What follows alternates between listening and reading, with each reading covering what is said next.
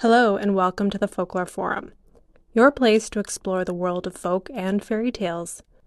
My name is Natalie Guttormson, and in addition to being your host, I'm also a mother, music junkie, folklore enthusiast, and a writer. In this episode, I have a treat for you listeners.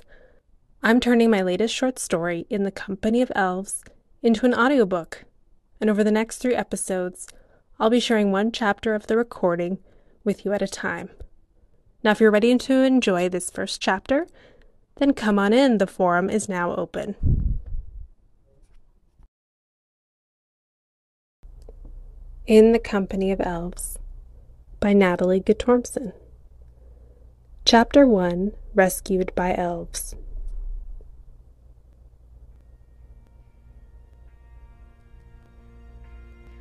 The first time Agner saved my life, I was clinging to consciousness on a blood-soaked battlefield.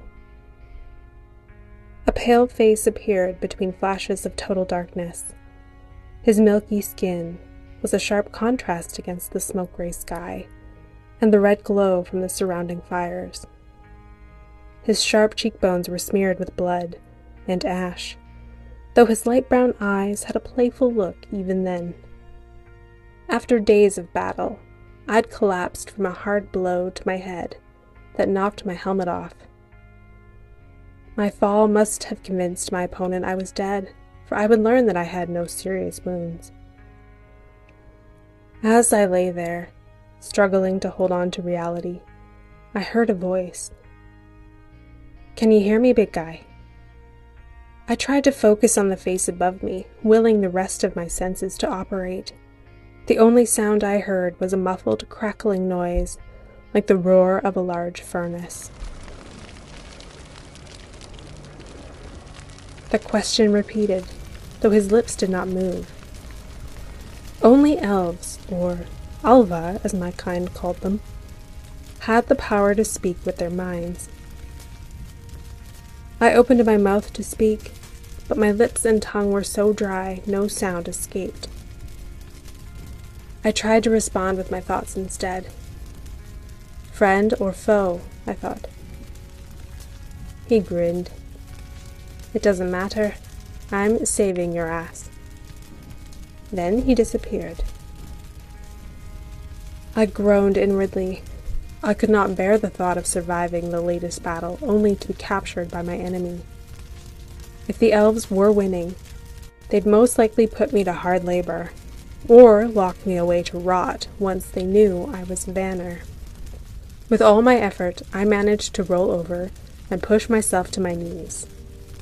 My head spun and my stomach lurched, but nothing came up. I couldn't remember the last time I ate. There was no chance I could outrun an elf, and I had no idea how many more were nearby. "Drink." Agner was back, standing in front of me now. Another arm waved a flask in front of my face. I looked towards the hand that offered it to me. It belonged to another alva, a female with tanned skin and golden hair braided into 2 thick rows down her armor. Her eyes were the brightest blue I'd ever seen. "It's water," she snapped. I accepted the flask shakily and brought it to my lips. The water was warm, but I was desperate. I finished the contents, allowing the last splash to sit on my tongue and moisten my lips before handing it back to her. "Now stand, we need to move," the blonde Alvar commanded. Her voice carried an urgent authority that I respected by instinct, as if she were my commander. I got to my feet, ignoring the ringing in my ears that came with the motion. I must have swayed because Agner was beside me again, his hand on my arm to steady me. "Easy does it, big guy. We need to run now, unless we want to be roasted alive." I saw for the first time the wall of flames closing in around us. Why were they risking their lives to save me? "Follow Loiga." Agner pushed me in the direction of the blonde Alvar. I ran as fast as I could, trying to keep up with her, but she was quick on her feet. She found a path through the smoke that avoided the flames and brought us to the edge of the burning field. We climbed up a grassy hill to catch our breath and take in the carnage below. Loiga drew another flask out of the bag she had strapped across her body. She took a swig and offered it to me again. "More water?" I asked, finally finding my voice. She shook her head. "Something stronger." I gratefully took a sip. The liquid sent a warmth through my body that reached my toes and fingertips. I even felt a bit stronger. Returning the flask to her, I sank to the ground and watched the flames consume the land we had just run from. Loiga offered the flask to Agnar, but he shook his head in refusal. "We should keep moving." Loiga nodded. They were about to descend the backside of the hill, but I refused to follow without more information. "Stop," I said, rising to my feet with my newfound strength. "Who are you? Where are we going?" "I'm Agnar. That's Loiga," Agnar said, pointing to himself, then to the blonde elver. "As for where we are going, all you need to know is that it's somewhere safe."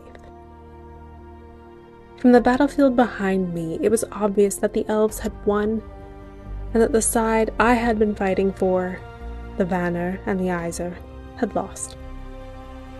The Elver had started the war with their rebellion, and while I was not passionate about their cause, I was half-heartedly rooting for them. I was never a big supporter of Aesir rule, but that wouldn't matter, for I was now in the company of elves. To them, my very existence was a threat. Agnar gave me a look of pity. It was clear to me that he was reading my thoughts. "You've got a lot of unlearning to do, my big friend, but I promise I won't tell them who you are if you don't want me to." Loiga shot a sharp look to Agnar. "Who is he?" Agnar ignored her and held my gaze. I heard his voice in my mind once more. "Ulver, son of Skadi." I choked as I heard his words. Skadi was my mother's name, which meant he knew exactly who I was, and yet he'd still rescued me when he could have finished me off or left me to burn for being the enemy. "We're not barbarians," Agnar said with a grin. "If you want to go unnoticed, I suggest leaving your armor here and giving your weapons to me. I'll make sure you get them back, I swear it. We'll tell everyone we found you injured on the road, another casualty of the rebellion. You'll be welcomed with open arms, and who knows, you may actually like our company better." I could see no better choice, so I accepted his offer. The rest of my battalion had been destroyed. For all I knew, I was the only survivor. And that might just make you legendary. Agnar grinned again as his voice entered my mind. "Let's go," Loiga said impatiently. I did as I was advised and removed my armor. Then I handed my sword to Agnar. I doubted he could carry it, as the top of his head did not quite reach my shoulder. But he swung it over his back and easily tightened the strap. "Follow Loiga. I'll guard the rear," Agnar instructed. "Guard from what?" I asked. "You're in our lands now. You never know what you might encounter in these woods."